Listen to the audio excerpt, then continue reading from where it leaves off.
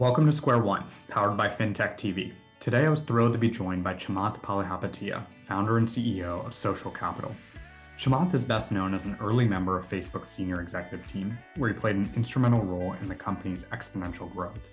Over the last decade, he's been investing actively in the private and public markets, and some of Chamath's most notable investments include Slack, Tesla, Amazon, Bitcoin, Virgin Galactic, and Opendoor. We covered a variety of topics in this wide-ranging discussion: our impending shift to decentralization, the role of risk capital in society, the myths about the private and public markets, and how governments and corporations can work together to fix capitalism. We rounded out the discussion in a more personal note and talked about what motivates Chamath and how he defines his North Star. This was one of the most enjoyable conversations I've had on the pod. Welcome, Chamath. Thanks so much for joining me. Thank you for including me. It's great to be here with me. Chamath, I've been looking forward to this conversation for a while. There's so many ways we can begin this dialogue, but I want to start at the most macro level and work our way down. We used to live in a world where the toolkit of society was primarily driven by laws.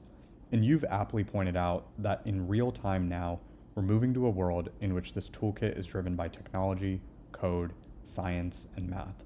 Maybe we can start the discussion with some context on that shift and help us unpack the implications.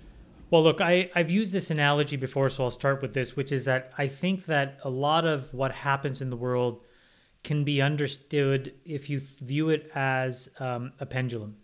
And, a pendulum swings between two poles.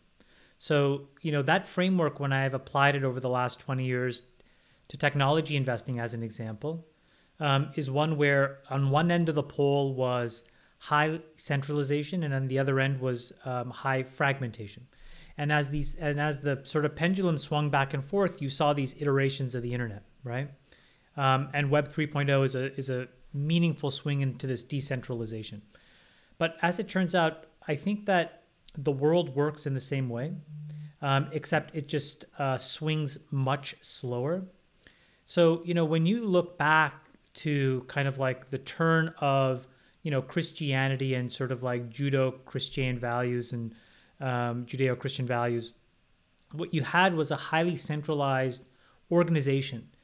And the reason was technology was largely non-existent. And so you had to have people that were organized because the only asset they had was labor, right? And that labor had to get allocated for survival. But then slowly what you had was the rise of private enterprise. And what that was the rise of individual entrepreneurs, right? As the body of knowledge that humans had grew, folks all around the world could come to their own conclusions. They would invariably invent things based on top of all of that body of knowledge. They would extend the body of knowledge. They would create things, and then businesses would come out of it. And so where government started as a highly centralized organizing principle, they've moved increasingly to a place where they are really largely there to do two things. One is to get out of the way by creating laws and guardrails. And the second is to create incentives for new on-ramps to be created that otherwise wouldn't exist.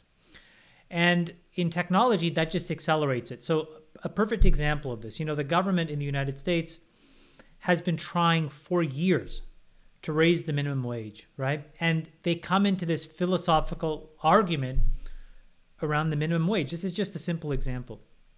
But minimum wage at the federal level is $7.25 an hour.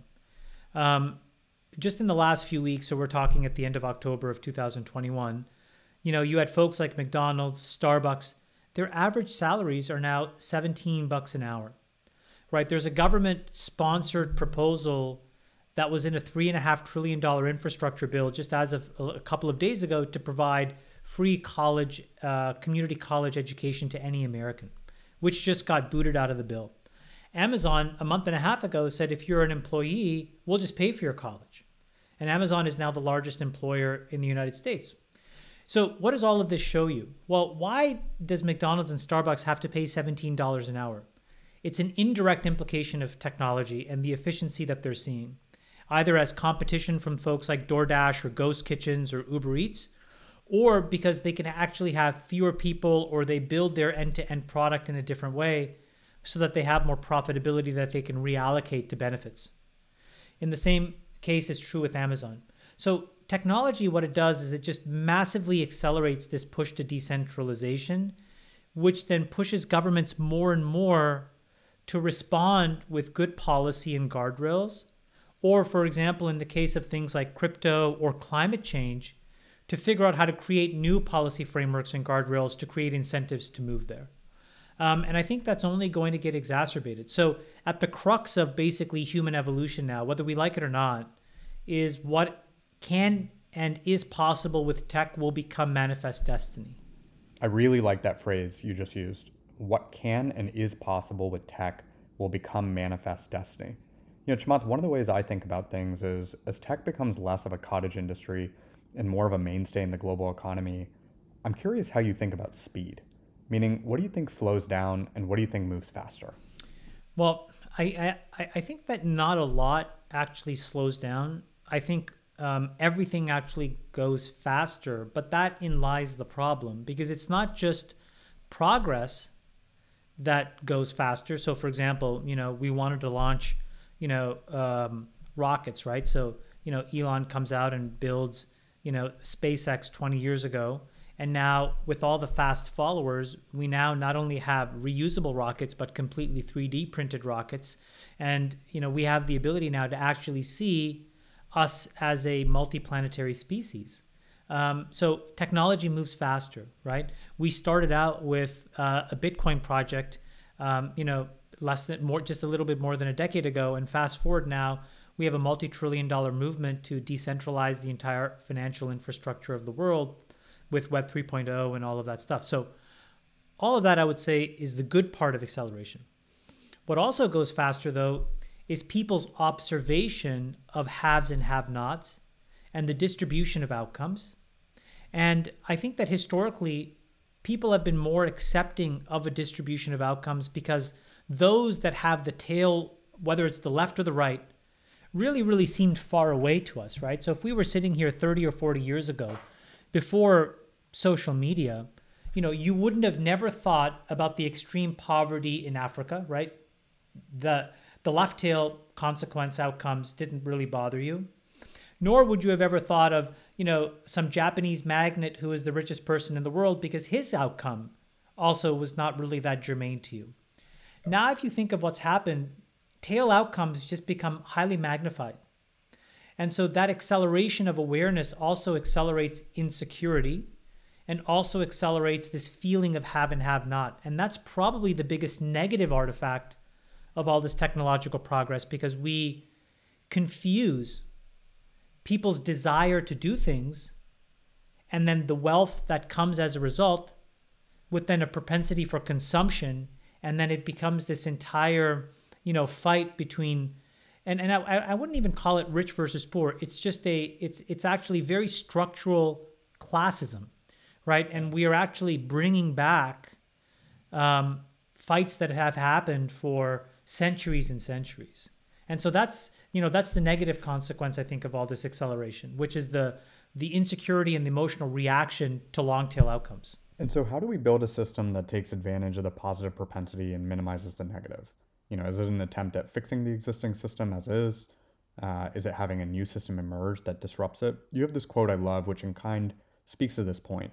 Crypto destroys capitalism, and that's better for the world. So right now what we're living in is a period, I think, that I can best describe as confused. And the reason is that we have a completely new toolkit with which to view value in the world, but we are still using an old framework. So let me just unpack that for a second. Anybody today has the ability to acquire the skills they need to be economically self-sufficient in a way that was never possible before. There's much more internet accessibility than there was, 20 years ago. A lot of content that would otherwise have been paid or gated is now free. There's all kinds of jobs where you can on-ramp yourself from all over the world. And so if you have the human potential to go and seek economic emancipation, you can find it.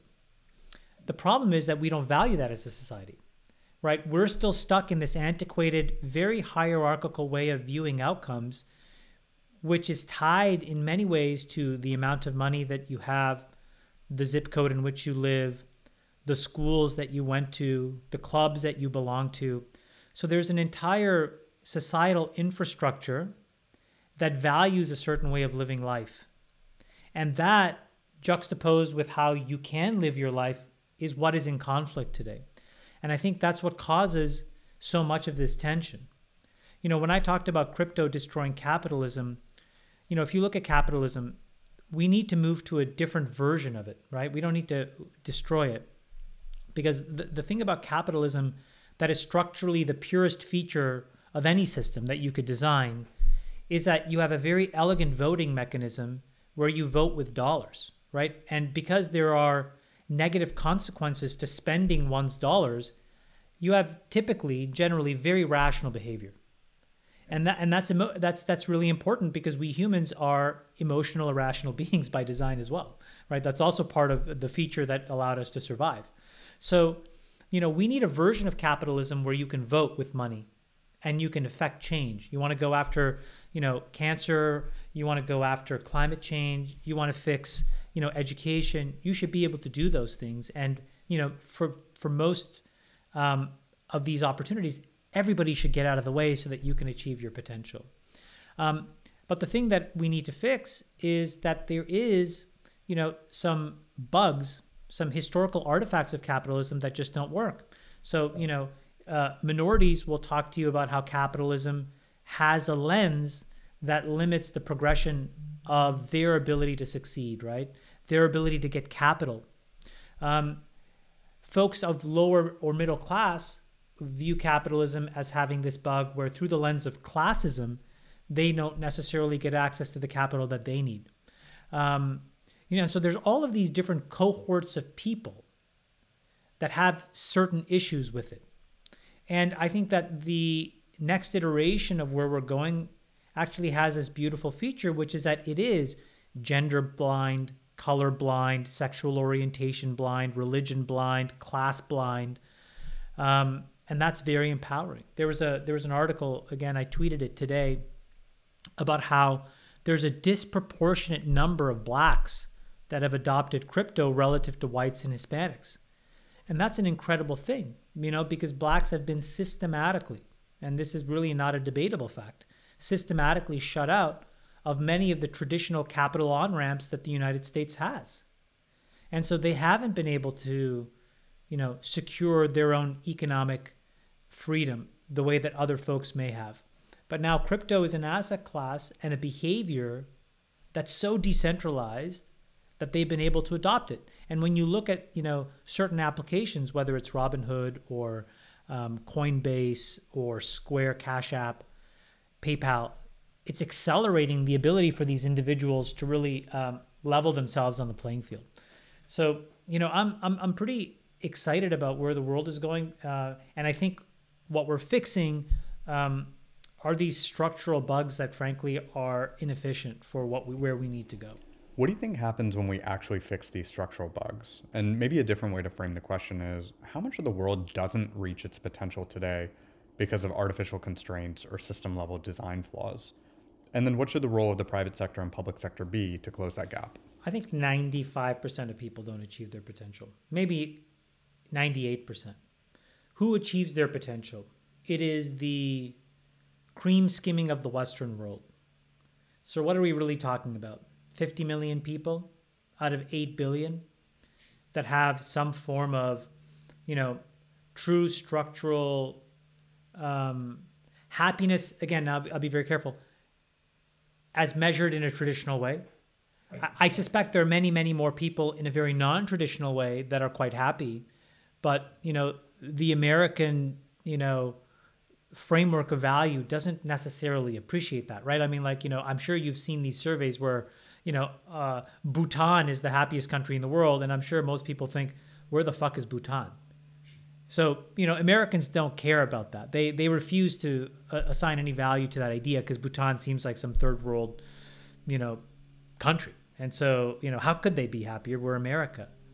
I get that. So let's just put that bias to the side, but just acknowledge that it exists.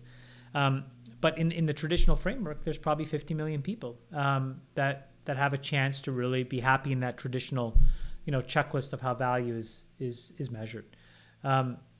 So there's a lot of opportunity. The question is, how do you get about it?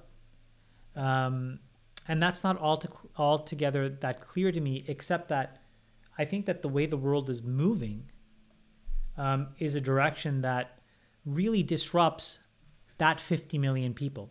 And this is why we get into such a structural argument. So what are we really talking about, Ramin? I'm going to put a very critical idea on the table here, which I think is true. There will be a tremendous amount of establishment pushback to leveling the playing field. And it really is the establishment that very much cares that this historical artifact of how value is measured stays the same. Because you're asking people who are otherwise in power to give that power up and redistribute it. And I think what's so funny about this is I actually think that a lot of people simplify the issues at hand to ones of wealth, where people really talk about wealth inequality. But I actually really don't think people care as nearly as much about wealth as they care about power. What do I mean by that? When you're living in Des Moines, Iowa, I don't think you're really jealous of Jeff Bezos or Elon Musk. I think you're really considering about your quality of life relative to the people in your neighborhood, and you're wondering, do I have a good life, and is my life tracking upwards and to the right, and can I provide more? And when you feel out of kilter is probably when your neighbor buys a new car and you can't, not when Elon Musk buys a new car and you can't. Just to frame that idea properly. So we have an establishment that I think has tremendous vested interests in things staying the way that they are. And so within that 50 million, there are some hundreds of thousands of people who are in positions of power who will dig in their heels. From a game theory perspective, it's obvious that they would, but from a game theory perspective, it's now even more obvious why this push to decentralization makes sense. And we're going to see this tension build up in the system. Eventually, I think we know where this is going, which is it's very hard for a few 100,000 people to stem the tide of 7 or 8 billion people. And so we're going into that place. The question is how quickly, and what are the real demarcations of progress that say that, that new world order is at hand. And that's what we get to be a witness to. And I think that that's super exciting. It's interesting because I think a lot of the eroding trust in government is because of two things. So one is the function, poor capital allocation. But the second thing is back to your point on power. So there's a fleeting grasp of control of the establishment. And when you translate that grasp of control into actions, you actually get an extreme left and an extreme right that's the same. Can't tell the difference. Look, I actually think, people try to define a political spectrum as a line. And it's really a circle. At the two furthest points of the circle, right? What you're really dealing with in the diameter, what you're really dealing with is sort of like, left versus right. And the problem is when you move to these different poles, this is when you get these sort of extreme effects. And at the end of the day, if you come all the way around, most people find that the extreme right and the extreme left very much intersect because they're characteristically the same. They both are, what we call moral absolutists. They both have a very rigid worldview where they are right. And as a result, everybody else is wrong. And they have different ways in which they build up that absolute worldview of themselves. But in all cases, you end up where they are willing to be authoritarian to impose their will because they're so convinced about how right they are. And I think that that's quite dangerous. And if you look back in history, you can see that a lot of very dangerous authoritarian movements have just as much started on the left. Hitler was a leftist socialist. Think about that. That is insane that somebody that evil and that despotic started out, basically espousing extremely socialist views. Mussolini, Pol Pot, all these people. That to me is really quite scary. What it really says is that the extreme left and the extreme right are actually hard to distinguish. And so we should be very careful of making sure that we reject both of them soundly and equally, because one could easily become the other. There's a great philosopher that I really believe in. His name is René Girard. He was a professor at Stanford. He passed away a little while ago. And he has this theory called mimetic theory, which is this idea that when humans are born, you're born with no preference or desire. And what really happens is over time, you adopt the preferences and desires of the people around you. And that's actually what causes conflict. And a brilliant and very elegant example of this is if you take, a 5-year-old and you stick her into a room full of toys, she'll pick up a toy. If you stick 2 5-year-olds in a room, they try to pick up the same toy. Now, if you think about yourself as an adult, you will be in a corporate hierarchy and want a job. And you could have your best friend, but the minute that best friend also wants that same job, now all of a sudden you're in deep conflict, right? And that's where politics and all these other crazy things can come up, where in any other situation, you would actually just be very good, loving, trusting friends. So think about what that shows. And his ability to distill that was this idea that we copy the people around us.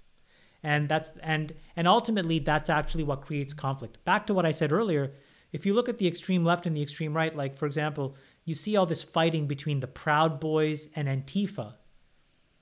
I view that as mimetic theory playing out. They're both so extreme. They're both on, what we think are such polar opposites, but they're actually the same. And that's why they end up in conflict, because they're very similar, and they're fighting over their version of the truth with just different words and phrases and labels that they use. So we take a slightly different view on this, Chamath. What's the role of risk capital in more broadly furnishing solutions to these challenges? And there's a particularly interesting quote you have that's in line with the subtext of decentralization that we're talking about. The quote is, "Venture capital properly deployed can solve the biggest problems, filling the void left by the shrinking scientific ambitions of government, foundations, and international organizations." I'd love for you to unpack that a bit more. Look, I made a decision in 2017 that in order to achieve my goals, I could no longer do the business the way that I used to do it. I still invest in private markets. I deploy a lot of risk capital, as you call it, in very early stage technology companies. It's just that my ambition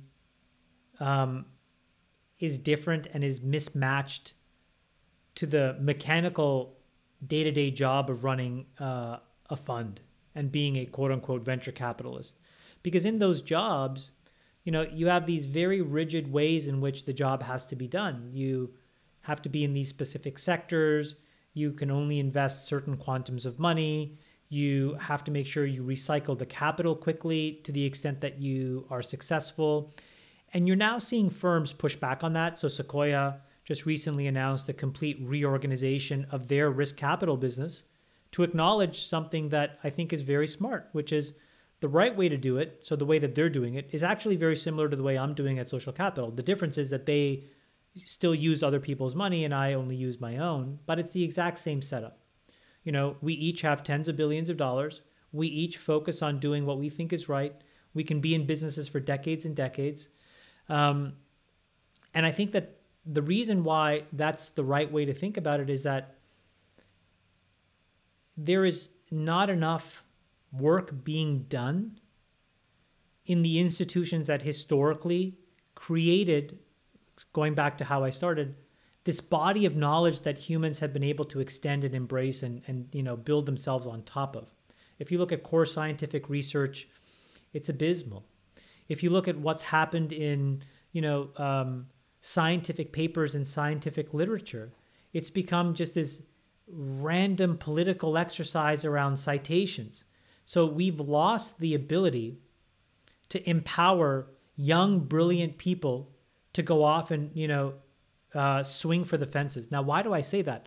Why do I say young? I'm not trying to be ageist, but when you look back at the body of work that Nobel Prizes are typically awarded to, they're awarded to people in their 60s and 70s for work that they did in their 20s and 30s. So there just tends to be this boundary condition where brilliant people in their 20s and 30s are, I don't know, let's just be a little pejorative to make the case, naive. I would say just open-minded and free, right? They're not, with 2.5 kids and, dealing with all kinds of stuff. They're free to think openly. And they're able to really do these crazy things. We've lost that. And so that should be the job of risk capital. And so, I wanted to put myself in a position to fund more of that. I'll give you an example.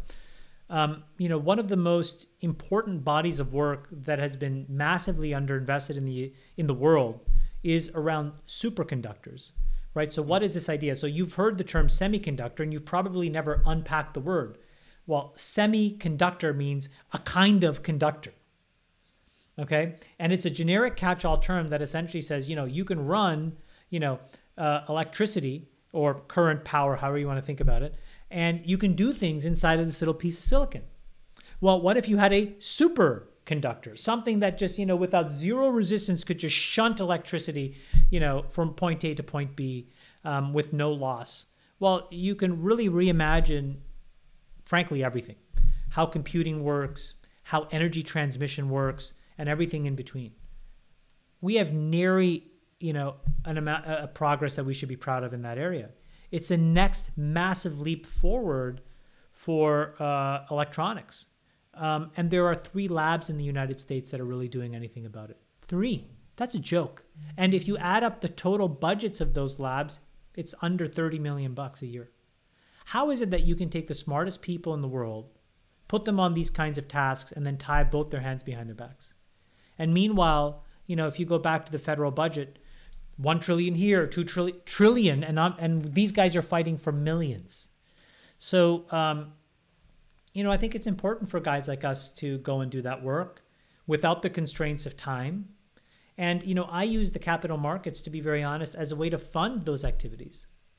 And I think a lot of the time people don't understand, why do I do these SPACs, or why do I make these public market investments or whatever? I see an opportunity to get behind a great business, number one. But I also see the opportunity to compound my capital so that I can then harvest and put it into these other things, right? And, people want me to be absolute about my positions. I can never, because, this superconductor thing that I'm doing, or this climate change thing that I'm doing, absorbs hundreds of millions of dollars. And, I'm just one person. And so the money has to come somewhere. But so that cycle of risk capital, I think, is the future of how progress will really happen. In some ways, and this may be a bad term, I guess, for some, but if you look at like the de Medici family in Venice, right?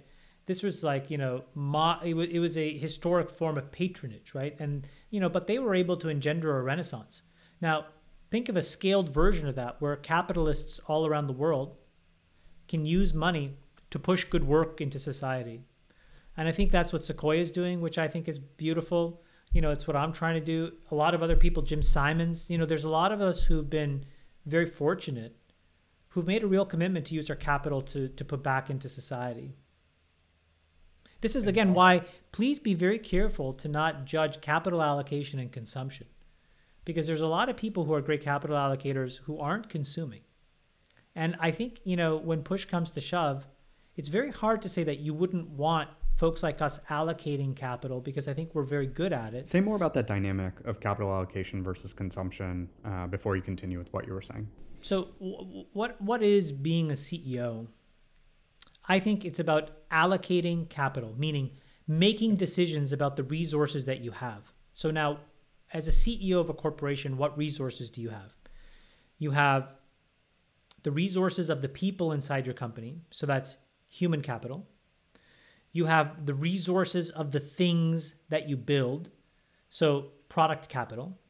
And you have resources of money, right? Monetary capital. Those 3 things can create incredible outcomes. Take Steve Jobs.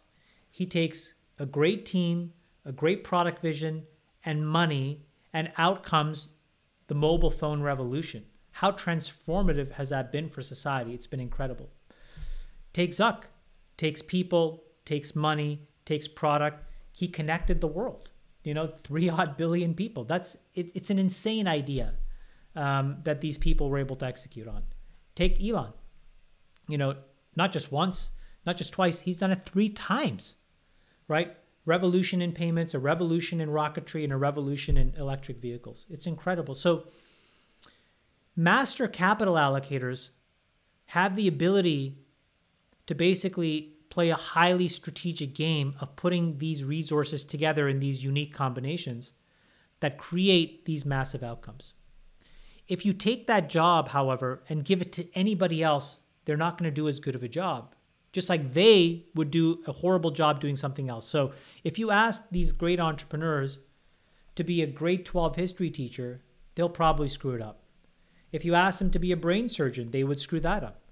And if you ask them to be a politician, they would screw that up as well. The opposite is also true, right? To be a grade 12 history teacher is a very specific set of skills. We should value those skills.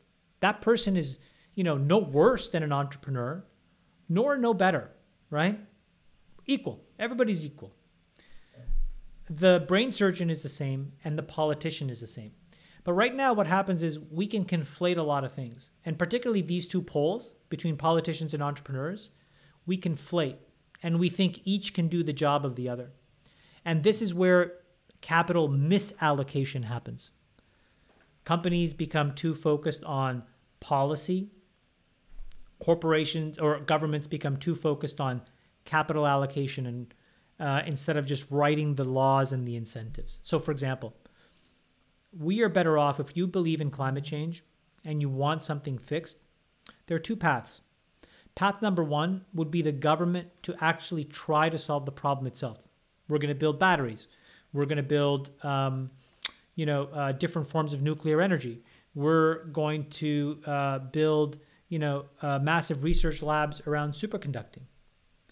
Or we're going to create incentives. We're going to give credits for people to deploy residential solar. We're going to give credits to anybody who sells an electric vehicle car. We're going to backstop and subsidize our own domestic supply chain for national security interests so that we can secure an entire end-to-end supply of the critical metals we will need for an energy transition. The former is trying to be an entrepreneur. The latter is being a good politician. If the government can just stick to that, entrepreneurs will see those rules. They will run there with money, people, and product and solve it. And that's the public-private partnership that really scales. And that's where, America, frankly, has done their best. The perfect example of this is the Apollo project. At the end of 1969, that was an incredible thing where what the government really did was create incredible incentives for private industry to build all of the building blocks, and the government acted as a massive system integrator to pull all of these pieces together. We were able to send somebody to the moon, but then all of that private enterprise flourished into all these other industries after the fact because the government acted as an incentive and a catalyst. That's a very powerful model that I think if we can recapture, our best days are ahead of us. For you specifically, why have you decided to focus on public markets? And as a choice of, armory, I guess, why SPACs versus anything else in the toolkit? Well, it's not just SPACs. So, I have large public stock positions. I anchor IPOs. I do SPACs as well. I've looked at, doing some activist investing and taking stakes and, a rallying cry for change in certain companies. I've thought about outright M&A. The way to think about it is that when your capital base grows beyond a certain point, the private risk markets cannot really absorb the capital in a thoughtful way. Yeah, I mean, you can take 10, 20 billion and pump it into the private markets and close your eyes, but you're trading enormous illiquidity and volatility. And now I'm in the business, frankly, of never going out of business, right? So that's job number 1. And so if job number 1 is to never go out of business, I need to build an economic engine that's spitting out capital that I can harvest and put into things. And that's where the public capital markets are extremely powerful because they're massive in scale and they're hugely liquid, and they have very beautiful guardrails, great laws. There's ways where you can interact with folks which are very set in stone. And I think that predictability and consistency, doesn't allow me to generate 300% or whatever, but I can put 20 to 25% on the board on a big number and take all that money and kind of just do what I need to do every day. So that's how I view our job in the capital markets. I think one of the misnomers in capital markets is, where do short-term thinkers play and where do long-term thinkers play? We think about private markets as where capital goes for long-term thinking, and we think of public markets where it's quarter to quarter or more short-term thinking. But you're clearly a long-term thinker, and you're playing in the public markets, right? Flipping that model on its head in many senses. Well, that's the arbitrage. Everybody says that the private markets are for long-term thinking. They're not. They're the most short-term you can imagine, and I'll explain in a second. And the private markets, everybody says, is too many short-termers. And that is true, which is why the arb is to think long-term. Like, this goes back to, I have this idea, which is that you have to play your own game if you're going to win, right? Like, imagine you're playing chess against your arch nemesis. Except the only thing is that you can change the rules whenever you want. Oh, the rook can go any which way they want. Oh, it doesn't matter. I just need to move my pawn one place and I get back my knight. Whatever. You can make up any rule. The point is, you would be guaranteed to win, right? If you could just change the rules. The only game that is like that is actually the most important game, which is your life. Every time you want to win, you can just change the rules. So for me, I am playing a life game, an infinite game, so it never ends. And I'm playing against myself. And so I am constantly making up my own rules that allow me to win. Okay? And so in that context, there's this incredible arbitrage, which is that people in the private markets and the public markets have a job to be done. And if you understand their job, the arbitrage is to be the opposite. So in the public markets, what are people's jobs? They run mutual funds, ETFs, or hedge funds. How are those jobs done? They're done by having large pools of money go into an organized vehicle where there's a limited partner and a general partner, plus or minus. But the feature of that business, which is actually a massive bug, is that you can pull the money whenever you want. You don't like that person's performance? Give me my money back. That one single thing changes the job to be done. And so the entire industry in the public markets has morphed. Their job to be done is to not find long-term growth. It's to keep their job, which happens by not having short-term money get pulled. That's what causes the short-termism in the market. Now, you can still be very masterful at that job and do well, but I'm not one of those people. So in that market, again, my life, my rules. My rule is I'm going to do the exact opposite of them because now it puts me in a position to win. When they're thinking short-term and I think long-term, the market arbitrages will become very obvious.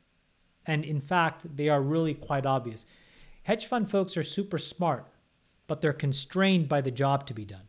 If you could take the shackles off, meaning change the business model, they'd ton it and they'd be able to own Amazon for 30 or 40 years. But they're not able to do that. In fact, I remember when I was really the first person of, kind of like notoriety that really got behind Amazon 2014 or 15, at this very public and very famous thing called the Ira Sohn Conference, which is the top hedge fund folks, I was laughed off stage when I told people that this would be a $3 trillion company 7 years ago. When the stock was at $100, it's now a $3,000 stock. I did the same thing with Tesla. I was laughed off stage the next year. And so it's not that they thought I was really wrong. It's that in the framework of their job to be done, I was speaking so heretically, it made no sense to them. But my arbitrage paid off. Similarly, in the private market, so again, now you have to go, what's the job to be done? Well, the job to be done is to raise another fund. Now, their constraint is something very different, which is they have long-term capital, but they have very little liquidity. It happens in bursts. And so what do they need to do? They need to show paper markups. They can't show real profits, but they can show the projection that future profits will appear. So how do they behave? They tell these people, focus on short-term growth. Because I need to show a paper markup so that other people will give me money for my new fund. That's their job to be done. And so what is the opposite? The opposite behavior is to not have to do that and to basically, again, think long-term and be able to take much longer bets. So it's actually like not that hard. Again, I think these folks are very smart as well and could do that job. But their constraint isn't set up for that. So what happens is private companies grow super fast because the cycle of money, come in, fund more growth, short-term growth, no matter how unprofitable. And then there typically tends to be a moment, and you see it in all of these tech companies that go public. There's going to be a quarter in the first 2 years. They're just going to get, decapitated by the public market investor because their growth falls off a cliff. They come out without the ability to forecast, right? That's I think the bug of the IPO process. It's a feature of the SPAC process because you can show the potential for future returns. Now, you have to be accurate. And again, most people aren't very good at that, but if you can be, you can build a real reputation for being very predictable. And these companies just get decapitated. And then that's when I step in. And I'm like, okay, well, now they have the reset. Now this thing is 30% cheaper. Can this thing grow for 30% a year for, 10 years? I'll buy it. I put it away. Just to give you an example, Ramin, and I'll put you on the spot. If you open up your phone and you open up your stock app, how many stocks do you look at? Oh, I know exactly where you're going with this. So, Chamath, I deleted all my stock apps, Coinbase, et cetera, included, because I think my mind was getting rewired to short-term thinking because of how frequently I was checking them. Good for you. So if I opened my phone and the market was up, or the market was down, it would actually affect my mood for the day. And I think the more dangerous thing was I started to look for narratives to justify those moves. There you go. And I lost a total sense of, if you compound your money for 15% a year, let's say for 30 years, you can be me and not you, and you can be really, really rich. Really, really rich. Right. But what starts to happen in these apps is you start to get seduced by a new stock every day. Something's going up by 50% today, something's by 40% tomorrow. And you start thinking, should I be in this company, that company? And you just become detached from reality. Look at all the noise today, the last couple of days about Shiba Inu. And what did Coinbase do, which was quite genius? Coinbase changed the copy of their app in the App Store that says, buy Bitcoin, ETH, and SHIB. And what do people do? It now becomes the number one trending app, more popular than TikTok and Instagram and Facebook, and the thing just goes absolutely bananas. And so to your point, it can work in the short term, but you just have to remember you are now playing somebody else's game and it will eventually lose because the difference is you're not playing by your own rules. I really applaud you for doing that. I don't have it on my phone. I make it very problematic for me to go and see where these things are trading. I don't care. We try to do this thoughtful work and we try to then, work backwards from, okay, are they achieving what we thought they would achieve and are they on track? It's a much more boring exercise. Like, we did a workup, for example, on a company that we own a lot of, and it's like a 60-page thing. And, but it's beautiful. I read it, I think about it, I let it marinate for a week. I'm good with where we are. Everybody else will chirp, it's too concentrated. We should trim this or that. No, I'm good. I have this great team working on behalf of us, and we get to be a part of, his journey. It's a blessing. Playing your own game is really important. Most people don't want to do that. And then you get the the downside of that. When I look on Twitter, I would say that there's 5% of people that are there to get content, 10% of people. But then there's a large number of people that are there to just vent their own dissatisfaction with their own life choices. And that's where you get sort of like all of this vitriolic hate. And, it's also where you get a lot of disinformation and misinformation. It's where you get a lot of bots. And all of this activity rolled up together can really be tilting. You have to find a way of sticking to your own game. Define it, write it down, and then stick to it. So let's say you were designing an education system, from first principles. You have 4, soon to be 5 kids. I have 5. I had a baby 3 days ago. Oh, congrats. Fantastic. So we both come from immigrant families. We know that education is a big unlock for social mobility. And in recent years, education and really higher ed specifically has been a mess. We talked about this a little bit earlier, but we're not really unlocking the potential of so many of our young people. If you wanted to solve for that problem statement, right, designing an education system that unleash maximum potential, how do you think about it? Let's just say I had a kid in grade 6. I don't, but just make it up. I would love grade 6 religion to be taught by the best religion teacher in the country. And then when they go to science, the best science teacher to be teaching them. And then, they go to computer science, the best teacher there. I mean, we have these awards, right? We know how to recognize talent in our teaching core, and we should treat these teachers like athletes. I mean, they should be getting LeBron James type salaries, $40 million a year for 4 years. Really, they should. And now why should they get that? Because the amount of GDP and human potential that they unlock if they were able to teach 1,000 kids, 5,000, 10,000, 100,000, it's enormous. Now, what stops us from being able to do that? Well, it's not technology, it's policy, and it's governance, right? So it's a combination of teachers' unions and the laws that don't want to see an efficient market. But if you actually asked a parent, irrespective of whether you're a Democrat or Republican, and irrespective of whether you are pro-union or not, you would want your child to be given the best. You would want the best computer science, math, religion, geography teacher in the world to teach your kid. So if I had to reconstruct the education system, I would orient it around, more choice. I think that's probably the simplest approximation that works. I think the only toolkit that we have in the toolbox, and it's a pretty loaded term, but it's charter schools. I think it should happen in a much more structural way, quite honestly, but I don't think it's possible. So, probably more investment in charter schools would be one, so that, for example, Elon started a school for his kids, and then it scaled beyond his kids, and now it's its own thing. I'm doing the same thing now here.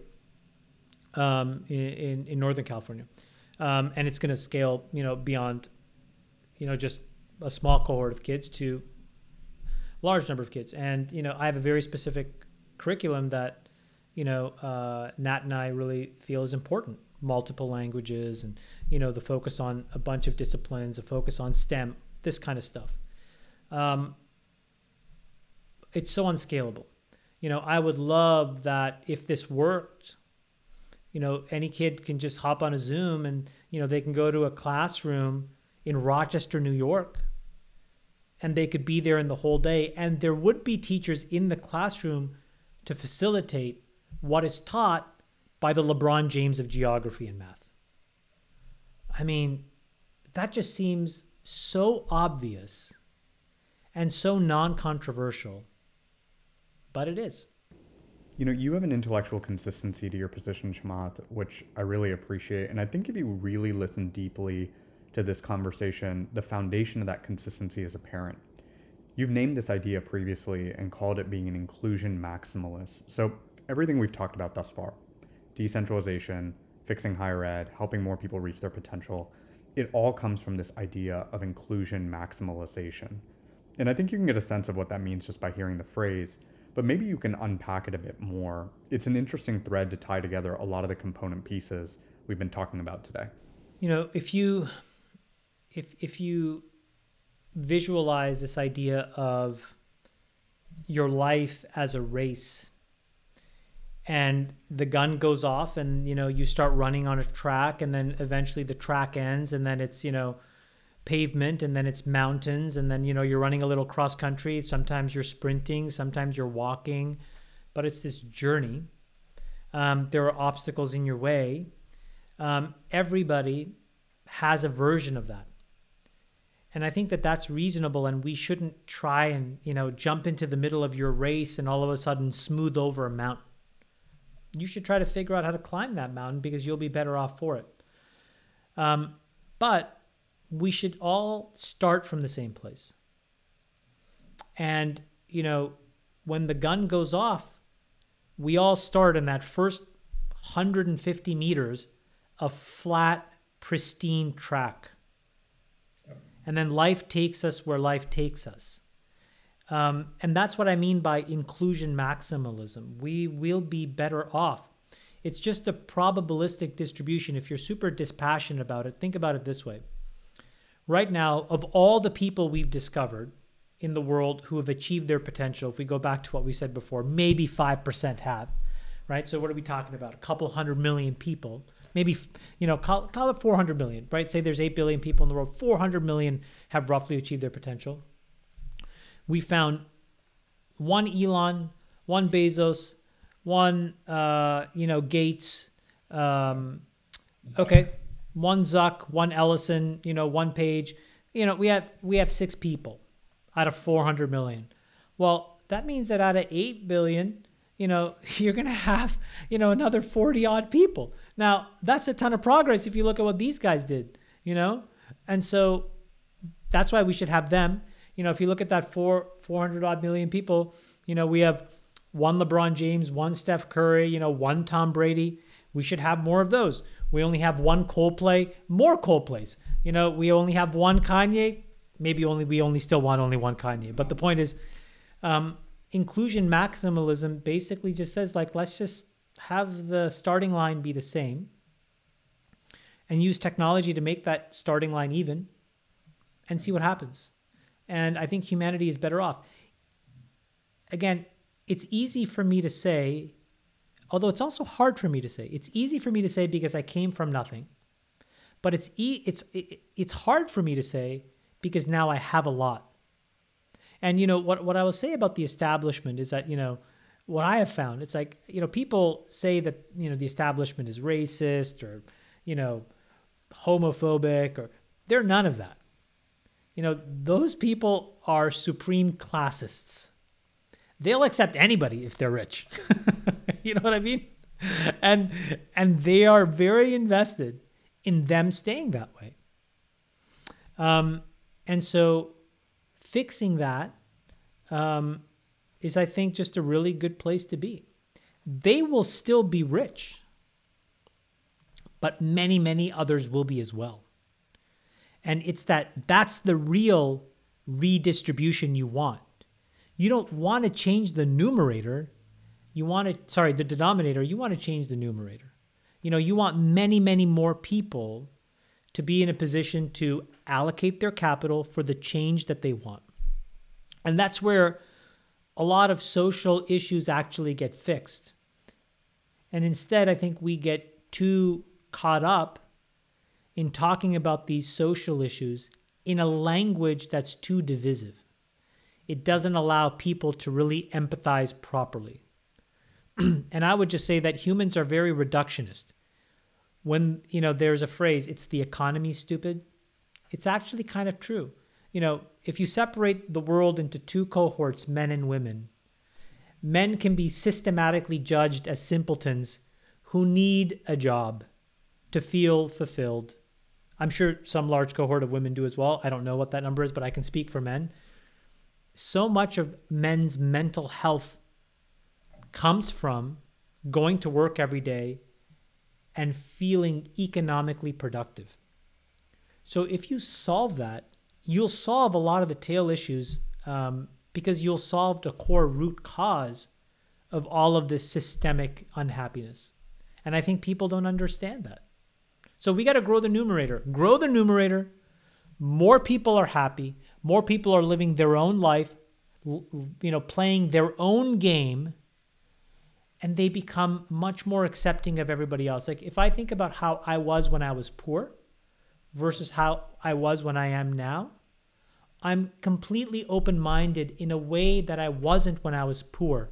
Because when I was poor, I had a poor mindset. I had a scarcity mindset where anything that I didn't have was because somebody else had it. And now I realize, wow, that's a lie perpetrated on the poor. And I don't have to be that way. And now, I'm much more open and accepting of everything and everybody. And so, there's no social justice law that I probably wouldn't support because I'm like, yeah, that just seems like but that's because I come from a place of mental stability and mental health.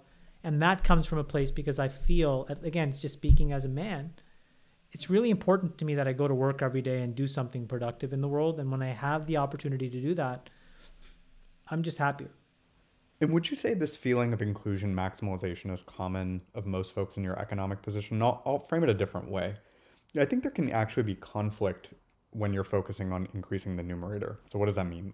I went to Harvard for law school. The biggest problem with Harvard's undergrad, and this isn't any dissimilar from other Ivies, is a larger percentage of their admits are legacy admits.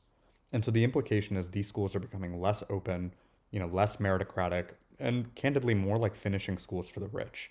A perfect example, Chamath, if you wanted your kids to go to Harvard, they'd have a great shot versus if they were the same kids, with the same accolades, but they didn't come from as extraordinary of a background. So I think there's a conflict present in expanding the numerator for the status quo when it comes to things that are naturally scarce. More competition makes it more difficult. I think that the higher ed institutions, in this sort of like mimetic theory, that's where one of the first places to fall. So in this conflict, they'll be one of the first victims. And the victimization happens in two ways. One is slow and one is fast. The slow part of where they lose is that the really smart, capable people have less and less of a desire to go. So it's not that their percentage admits, their acceptance rate. I always laugh because as a mathematician, I was trained as an electrical engineer, but there was a moment where I almost switched to pure math. I'm pretty decent at mathematics, it turns out. They are like, oh, we have a 6% admit rate. And I think these people are so stupid to not even understand, well, is it the right 6%? And where that shows up is 20 years from now. Because if what they get, are a bunch of middling folks, their endowment hits a wall, their credibility as an institution hits the wall, and, the cycle kind of like moves to a different place, right? And so that's the slow part of the cycle. The fast part of the cycle is that there's a lot of, pressure to eliminate this classism. So, there was a thing that happened at Amherst University. I talked about it a few weeks ago, but basically they eliminated legacy admits. And the reason they did that was, they had enough money in their endowment where they felt that that was the right decision for them. Amherst's, admittance rate will probably still be 6%, but I suspect it'll have a better 6% than the old 6%. Because again, when some old dude dies, take 50% off the top for estate, and then gives it to some middling rube who then went to, Amherst, yeah, you'll get that guy's money, but you're not getting that kid's money or the kid's money because that game is done. And so I think Amherst saw the writing on the wall. They did the right thing. They realized there's enough democracy in the world where we just got to attract the best 6%, not a version of the 6% that makes us comfortable. And I think when the rest of the Ivies realize that, it'll be good. But I also think it doesn't matter because I think the ship has sailed. I don't think the smartest kids in the world are going to Harvard, Stanford anymore. I think it's the maybe the best tested, but these schools overwhelmingly breed middle managers now. That's fine. I mean, I think if you're like a really rich person, there's not a lot of opportunity for your kid to be better than you. And I think that can be psychologically pretty oppressive. And so middle management probably is pretty decent for them. You talk a lot about first principles thinking, and in our conversation, you can hear those flares as we talk about different topics. You have this framing of first principles thinking, which I really like. The idea that to get a unique perspective, you should define behavioral principles that protect you from the worst part of your psychology. We won't go through it in this conversation, but you've been very open about the challenges you've gone through in shaping your own personal psychology. I'd love to just unpack how you think about first principles thinking and how you continue to put yourself in an environment in which that reasoning rises above the constant information deluge, that we're all subject to today. So think about this in terms of like, I think the football quarterback is the best way to give you an analogy. So think about Tom Brady. There are a couple of things that Tom Brady needs to do to be the best quarterback in the world, or his, the best version of himself. Okay. There's the stuff before the game, right? And what is that? That's eating right, being well rested, stretching, right? He's very famous for like pliability work. He's not like, let me lift a ton of weights and get all muscle bound and inflexible. And that's created enormous longevity, right? He's minimized inflation.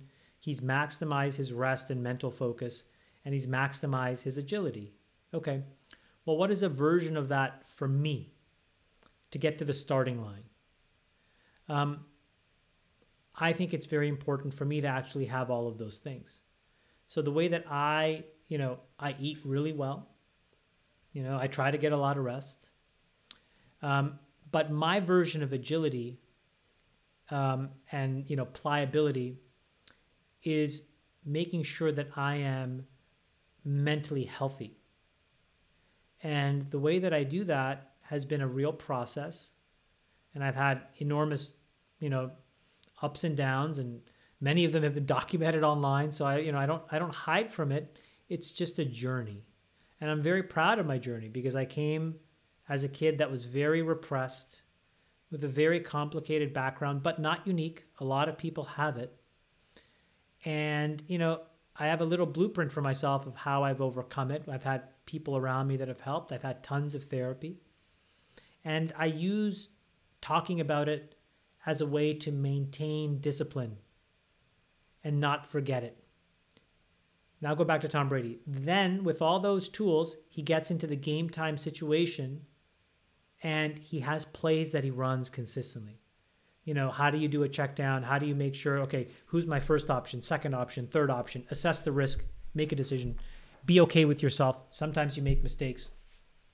But because of his preparation, he's ready for that moment. Similarly for me, if I do these things in high pressure decisions, I think I make very good decisions, like really, really good. And I'm really proud of myself for that, but I put myself in a position to make those decisions. And I have the right mental health. Then I can look at these things and break an item down to its core essence and say, what is the real thing that I'm trying to underwrite in this investment? Or what is this real thing that we're trying to build here? What is the technical leap we have to make? And it allows me to be hyper-focused on, a very small set of things. And so in those moments, there's no time for Twitter. There's no time for stock apps. There's no time for all of this nonsense. But there's all these kids that are just toiling in that Sturm und Drang, just drowning themselves in nonsense while I'm eating right, stretching, focusing on my mental health, and continuing to crush it. That's the thing. It's hard. It's really easy to say. It's really hard to stick to it. But that's what first principles means to me. It's very straightforward to break a problem down to its core. It's very difficult to approach it with so few biases so that when it's written down, you can still make the right decision. Because a lot of people can do first principles thinking, but then they filter the right answer through all the bullshit and they get to a bad decision. And it's not to say that, I'm always right. But if I made the decision in the right way, it tends to work out in the end. How do you apply first principles thinking to your own personal happiness? A lot of the times one can get caught up in and enamored, especially with folks like yourselves, with things like great investments, awesome returns, perks, etc. All things that we can probably both agree upon are ultimately superficial things. They're meaningless. They're meaningless. Right. Exactly. To anchor to real happiness, my wife and I have this activity we call our personal compass. We sit down once a month. We have 4 vectors on it like a normal compass. And our vectors are mind, body, soul, and spirit. And our goal isn't to be in any direction at any point in time. Different times require different types of balance, but it's to be anchored in reality and assess whether that reality befits the times. I'm curious if there's anything you and Nat do like that, an exercise or a mechanism to separate your identity from the pomp and galore of adulation and vanity. Yeah, I spend a lot of time on this. I wouldn't say that I have an express framework that we've written down that I can label, but we do check in a lot. Look, I start every Monday talking to my therapist from 9 to 10, and he's in LA, and I FaceTime him, and he's just superb, and it's a way of just centering myself on a theme, and the theme. And by the way, this works for everybody. So I'll give you the summary of thousands and thousands of hours of mental health work and therapy and reading. We all have this one massive bug. And some are lucky enough to have a very small version of it. And some are unlucky enough to have it carry on through their whole lives where they make enormously huge mistakes. But it's the following idea, which is that we all have a representation of ourselves. Like, you have a way that you think about yourself. It's very hard to articulate. It's just this, I would say it's almost subconscious, okay? And throughout the course of a day, you will interact in all kinds of different situations and in all kinds of different environments. And for a lot of us, those situations and environments will then tilt that representation so that it's inconsistent. What it was before and what it was after is not the same. Simple situation, you'll go back to you'll go back to a reunion. Oh, there's a guy that went to Harvard who's a mega bajillionaire, gajillionaire. Not me. I put on some weight. This guy's in much better shape. This guy just got a promotion. I'm grinding it out in Atlanta. This guy's living in London. Whatever. And what happens is you have this inconsistency. So you're not consistent. And that causes people to behave in absolutely crazy ways. Okay? I suspect, like a lot of the kids on Twitter that go crazy, they go nuts. They want to see me. There's a small portion of people that want to see me fail. Why? Because I think they have a view of themselves. They see me tweet something, and they now have an inconsistent view of themselves after reading my tweet. And they need to vent in order to try to recalibrate their mind. That's what's subconsciously going on. So I feel a lot of empathy to these folks because I know what that's like.